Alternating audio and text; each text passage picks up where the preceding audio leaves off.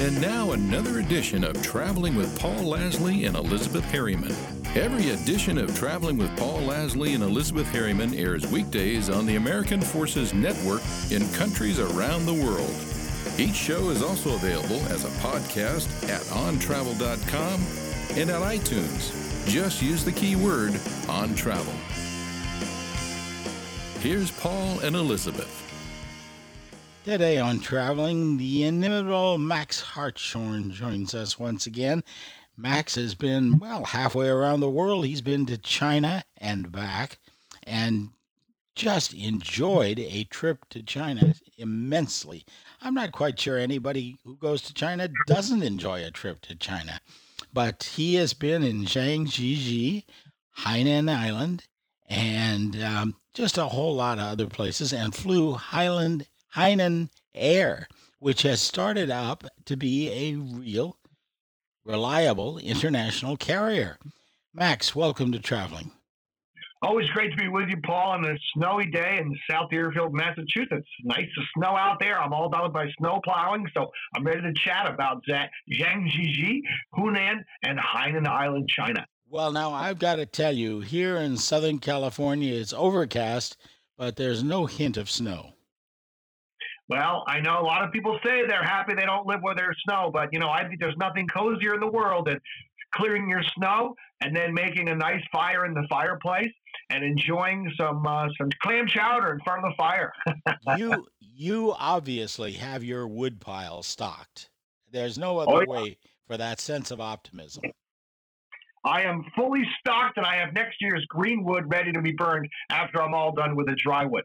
But anyway, all right. Let's talk about Zhangjiejie.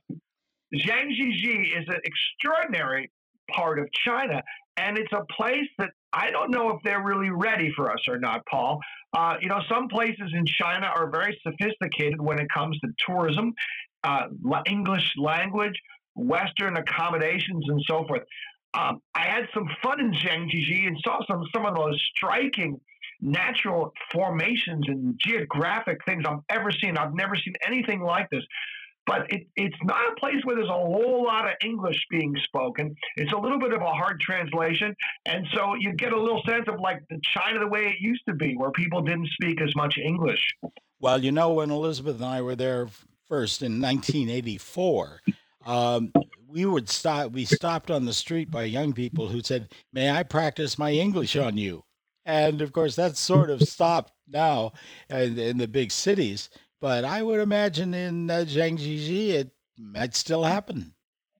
Well, what does happen? More often than not, what happens is the Chinese love photographs, and they love taking photographs with funny-looking Westerners like us. So you'll see in my photographs, and that's what anybody has. Most people's experience of China is awfully fun because they're lovely people, and they just love taking pictures of you, especially with them. We were with a guy who was quite tall, and he just was the most popular magnet for photographs, as well as a wonderful African-American woman who had a beautiful camera, and she just couldn't get enough pictures taken with her and the Chinese friends she's met along the way. Wow. Well, that's one of the joys of going to China is meeting the people. And there is really a sense of ingenuousness and sophistication all at the same time. I mean, after all, they have, 3,000 years of history. They really, it's so neat. You think of China, there's so many, it's such a vast country, very big, obviously. Now, geographically, the country is quite different in different places. If you go to Western China, it's like being in the Gobi Desert, If you go to the north of China, where Beijing and the industrial parts of China, the air pollution is staggering and hard to really take. But there was two reasons why I really enjoyed the parts of China I visited. I started out, as you mentioned, I flew to the island of Hainan Island, which is if you look at a map of China, there's a kind of a round island on the bottom of China. It's quite large. There's 9 million people who live on that island, and that's Hainan. And they have their own airline, and it's owned by a group that has 400 airplanes. So it's quite a significant airline. It flies out of about 4 different places in the United States, including Boston, Los Angeles, San Francisco, JFK. So you can get to Hainan Island, and the air is as nice as it is in Cape Cod or in Massachusetts. It's a seaside resort. So there's beaches and there's very clean air. And one of the things that's really staggering about China in general, and Hainan especially, is the number of high-rise buildings that have been built and that are under construction, Paul. It's as if everybody wants to move to Hainan for their vacation home. So the rich Beijingers are buying these apartments in 50 and 70-story buildings that are being built en masse. You wouldn't believe the number of projects. For instance, there's another project in Hainan which is also quite staggering. It's called Mission Hills. There's 10 golf courses all next to each other in this one place called Mission Hills. There's a Tiger Woods course. There's a Phil Mickelson course. There's all the major golfers have their own design courses in this concentration of golf courses in a funny place, Hainan Island. I never knew. Well, we should mention that Max, of course, is editor of GoNOMAD.com, so you can read all about his travels on GoNOMAD.com. And one of the things that Max does is bring a real person's perspective to his travels. This is not elitist travel. This is not kids' travel. This is real people's travel. That's true. And the places like, and if you take the typical kind of package tour to China, you're going to go to Beijing, you're going to go to see the Terracotta Warriors, you're going to go to Shanghai. Those are three magnificent places, but I like the idea, like we did, to go to a place like Hainan, which is an unusual place, a little bit different with a seaside and high-speed rail all around the island. And then we went and we flew to a city called Changsha. And Changsha is a small city of 8 million. Oh, yeah. Isn't in it the funny Hunan, how when they say, we're just a small city, and it's 8 million people. 8 million people, in Changsha. And in Changsha, we got a chance to do something that many Chinese people really enjoy. We went to a classical music concert in the beautiful Changsha Auditorium, and they had the German orchestra, a classical orchestra from Bamberg, Germany, who played times, and it was a magnificent concert. And you should see, Paul, the tiniest little Chinese kids listening with rapt attention to these violins and these cellos and these oboes playing the sweet music of Mozart. And these young kids are just riveted. The Chinese love classical music, and it was wonderful to see the Germans love it too. And to see the Germans and the Chinese having a concert and listening to a Philharmonic orchestra in that beautiful city of Changsha, which is a wonderful city, and it's in Hunan. And now Hunan, besides being a moniker of many Chinese restaurants in the United States, they talk about Hunan this and Hunan that. Hunan is very important to the Chinese because Mao was born in Hunan and went to school and college in Hunan Province. And not only that, one of his favorite dishes is Hunan noodles, which is a rather hot noodle dish, but is wonderful. And you can get it here for years in Celia Chang's amazing Mandarin restaurant in San Francisco. Yeah, I love the food in China. Although I must say, the food in China, I love the spice of the food. And when we went in Hunan, they're famous for their peppers. In Sichuan, they're famous for their peppercorns. But I learned that in Hunan, they're famous for their red peppers that cover food. Like, for instance, when they come to the table, they use these big lazy Susans. So they put all the food on these lazy Susans, and you just spin it around and get whatever you want. One of the things, though, that the Chinese seem to be able to digest bones a little better than I can, because everything we had, fish and chicken, was filled with bones. It was a little hard to eat. Yes, I've encountered that as well. And of course, the spices are different. It's not just heat. I likened it to Mexican food is like a trumpet playing in your ear. It's hot, it's aggressive, it's everything. Chinese food in China is like a symphony orchestra. It might take your fingernails off, but it is so subtle and so varied that it it's a whole world of great spices and great tastes in the food. I think it's just remarkable. It's It was still really, yeah, I hot. mean, there was some things that were really spicy, but actually, it wasn't so spicy that it would numb you. It was more like just a nice, pleasant spice. I also love the variety of vegetables. They had lots of different, really good vegetables. The only problem is for my vegetarian friends who traveled with us is that they often cook those wonderful vegetables in lard and in pork fat. Quite a bit of pork fat in the food. The food was difficult for some of the people on our trip. One of the times that one of my most enjoyable experiences was when we snuck away, and you can see the photograph, Paul, in my collection of photographs of two gentlemen looking at a girl who's carrying some fried tofu and fried calamari. And we went to a street vendor and we got those, and we snuck away from the banquet. We decided to have dinner at a local place and drank some local beer and ate some fried tofu from on sticks that you can see there in the picture. Well, this whole thing about street food in China. I went to a whole area of Sichuan province that the one of the favorite street food dishes is rabbit head. Uh, and trust me, and that's exactly what it is. And people walk down the street picking the meat off of rabbit heads, and which are very hot, incidentally. Everything in Sichuan is hot, but it was just remarkable. And there's a Chinese term for that, which I won't even try to say because I probably would get it wrong and offend everyone. But it's true. The rabbit heads. Anyway, there are other things I'm sure, but rabbit heads stuck out in me because you couldn't take a picture of these street stalls without huge piles of rabbit heads. Yeah, the other specialty, which I was somewhat horrified by, was we went to a restaurant in Zhangjiejie, and we were told that this is a restaurant that is they have some endangered giant salamanders and they had some giant salamanders in a tank, and then it turned out that that was a specialty of the restaurant. They ate salamanders. They made them and served them on the table. So that was a little bit odd. Well, But yes, I went to a banquet once that had small crocodile tails. It was the whole tail right there. It was a little off-putting, I have to say. I mean, I've had crocodile bites in Louisiana, but not the whole crocodile, the rear end of the crocodile. Nevertheless, yes, it, interesting. it Well, anyway, so the Chinese food is an adventure to say the least.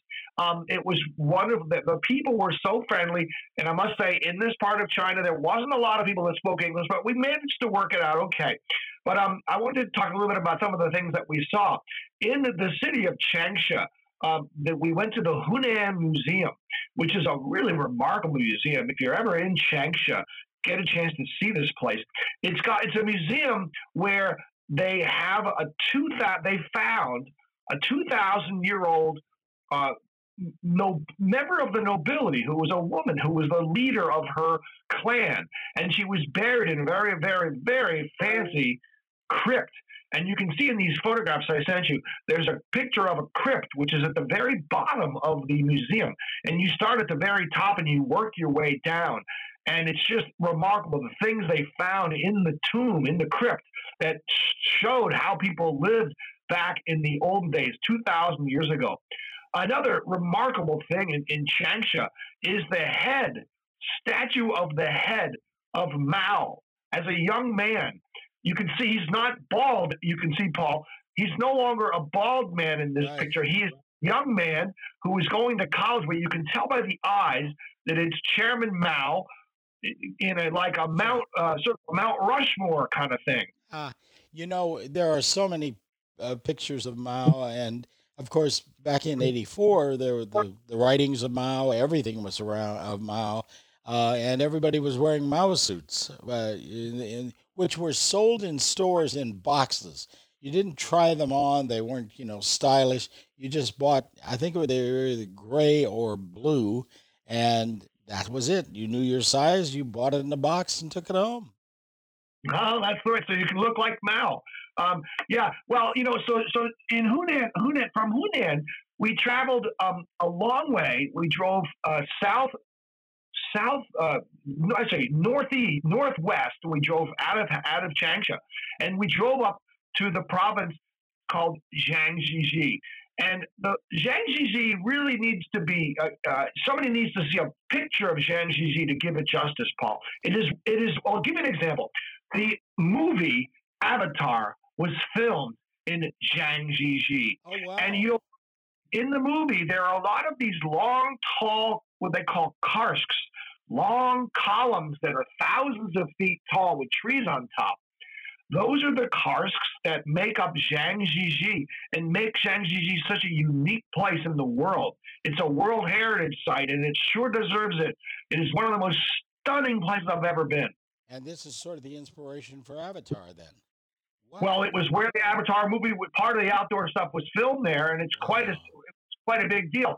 But when you see this, you go out on these lookouts. Well, first of all, what's interesting about the Chinese, to me, is how they deal with their natural beauty. They decide, in the United States, it's like, well, let's keep the Arches National Park or Moab. Let's not do anything to destroy it or damage it. Let's keep it the way it is. But in China, it's more like, let's build a chairlift so people can go there. Let's build a glass bridge across a cavern. Let's build gigantic walkways on the sides of cliffs 4,000 feet high so people can walk on it. They're much more into conquering the wilderness and adding as much as they can to make it accessible to their billion people. So you get things like walkways and beautiful chairlifts that take you in extraordinary heights so you can see these natural beauties up close and observe, and of course take pictures when you get up there. Wow. Well, that, of course, explains the glass bridges. Now, did you actually walk across a glass bridge?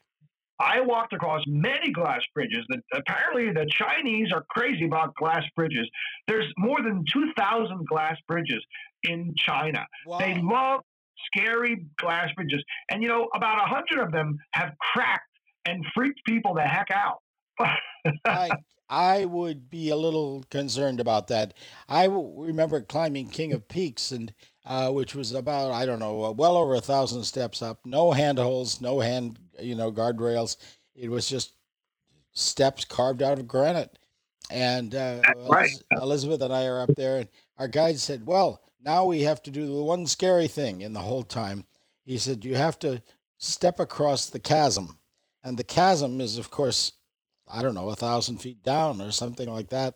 And you do this, the guide shows you, and it's really not very scary, but and it's not really, it's scary, but not that scary.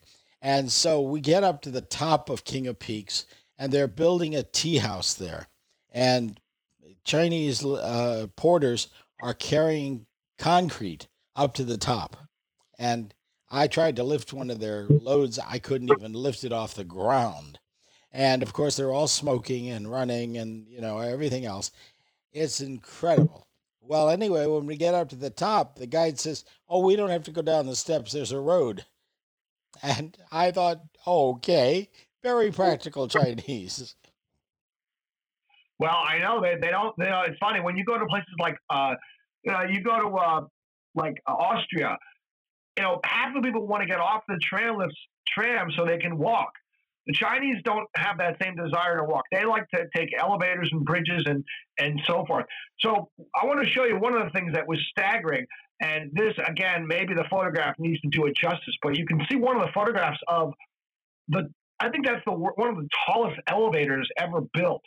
Wow. On the side of the mountain, there's an elevator, and you take that elevator all the way down. Now, unfortunately, we did it at night, so I couldn't really see. But that elevator has a glass floor, and you're flying down the elevator, and it's just, you can see it's just stunning. Can you see that picture, Paul? It's pretty stunning. Yes, and what amazes me is with all the glass floors cracking in the bridges, you wonder how confident you are about standing in that elevator.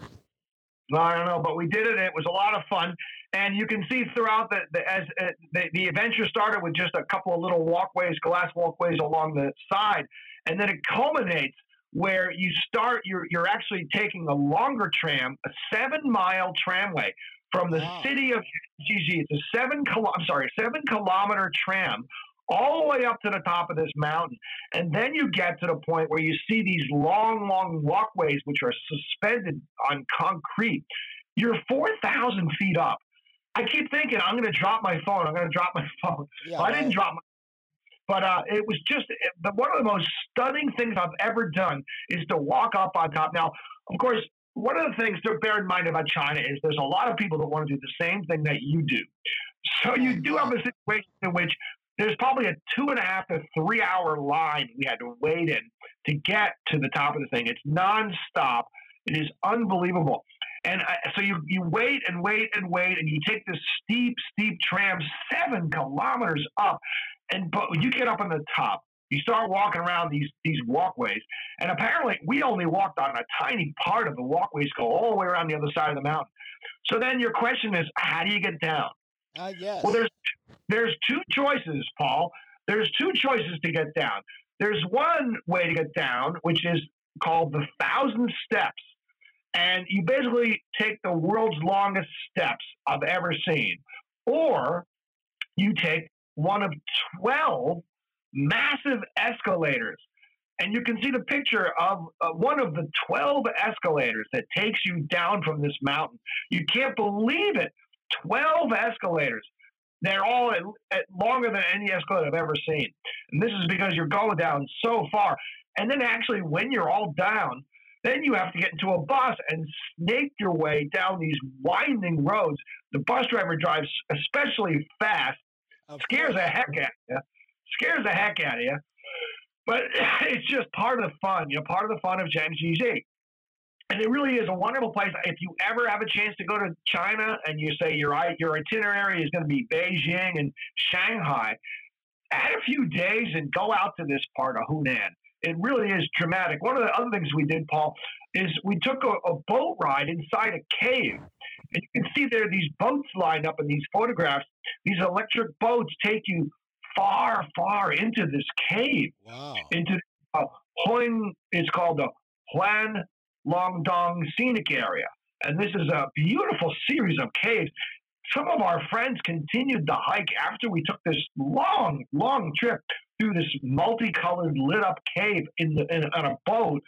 These other friends did another 2 miles underneath the ground doing the hike. This is the kind of stuff you can do in China. I just think it adds a wonderful element to the Beijing and the Shanghai and the Terracotta Warriors. This is a lot more fun. Absolutely. And you get to see another side of China. And that's one of the great things about GoNOMAD.com. You show different sides of the world than we're accustomed to seeing. And that makes a visit to GoNOMAD.com just really enjoyable. We will look forward to your next report, Max, and we will keep everyone posted on your travels as well. And thank you so much for joining us today and telling us about part of Zhangjiajie and Hunan and Hainan Island. What amazing places in China. And look all that up on GoNOMAD.com. You'll see incredible photographs and this as well. What an amazing trip. Thank you so much for joining us, Max. Okay, Paul. Look forward to talking to you next time. Thanks very much. Join Paul and Elizabeth at any time, since each episode of Traveling is available as a podcast on iTunes, keyword on travel, and at ontravel.com. You can join the global community on Twitter and Facebook at OnTravelMedia, and you can email at traveling@ontravel.com. Your suggestions for show topics and comments are always welcome. Join us next time on the American Forces Network and at ontravel.com. I'm Fred Sater.